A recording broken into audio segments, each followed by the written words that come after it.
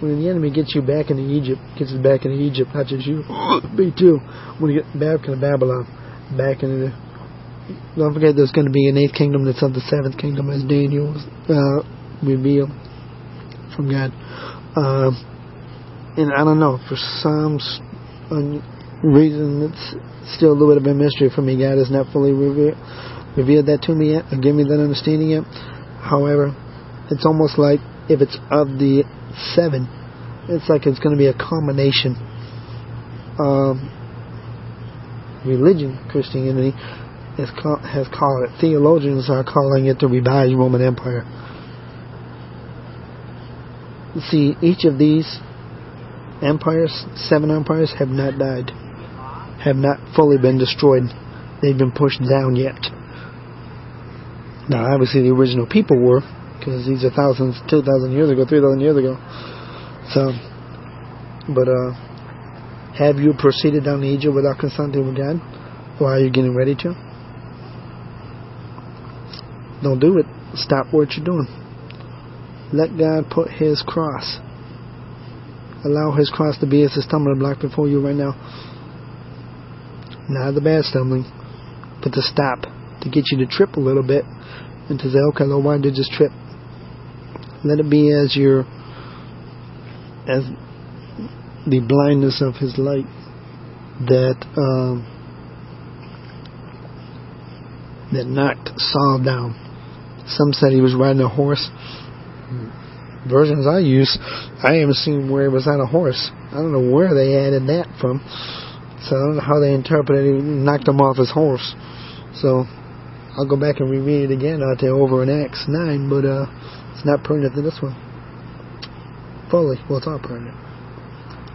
Are you taking refuge in the safety of Pharaoh? See, Pharaoh will take care of his own until we start worshiping God.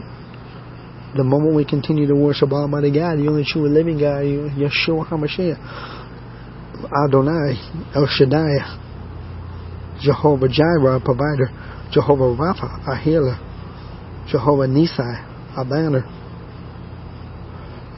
Eliam, His most high and exalted name, the great I am, who He is to His people, Israel, His firstborn, our older brothers and sisters. But until we start doing that, until we start turning away from man and turning back towards Almighty God through the Lord Jesus Christ and by His shed blood and His work on the cross, walk in repentance, then watch what He does. Pharaoh got very angry at his people when He was trying to come out. God only took 10 plagues, 10 little very strong adversities. The last one was almost getting ready to cost him his whole household. He said, all right, take them, go out, take your people. But then he still, guess what? Still wants them back. We're hard workers. Because we work on His power. Ooh, gotta remember where that came from. So again, I ask you to pray for God's wisdom regarding this particular culture I'm in and what He wants to do with it. I know it's not just for me. Not when it's got bunk beds in it. I can easily squeeze 12 people in it very nicely out there. Depends what kind of comfort we want. If you want a big lot of room, our V-Park may have to pay extra for it. In the vehicle that would drive it, we would only need a half ton or a 3/4 ton. That's a typical van. Not a minivan, obviously. It's like 8,000 pounds.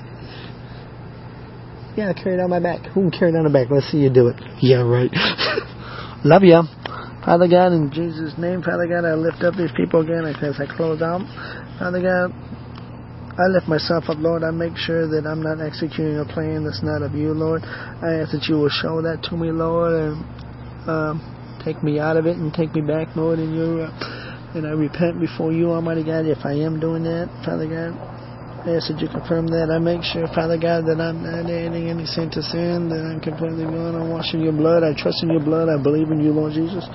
Lord, I lift up these people, Father God. I pray that you reveal to them, Father God, mightily, Father God, that if they're getting ready to execute a plan or they have executed a plan that's not of you, Lord, that they get out of it. If they're making any alliance that's not of you, Lord, I pray that you will remove them from it, Father God, by your mighty hand of the Lord Jesus Christ, by your power of the Holy Spirit. I ask this I ask that you continue to pour your grace upon them, that they will grow in you immensely, Lord.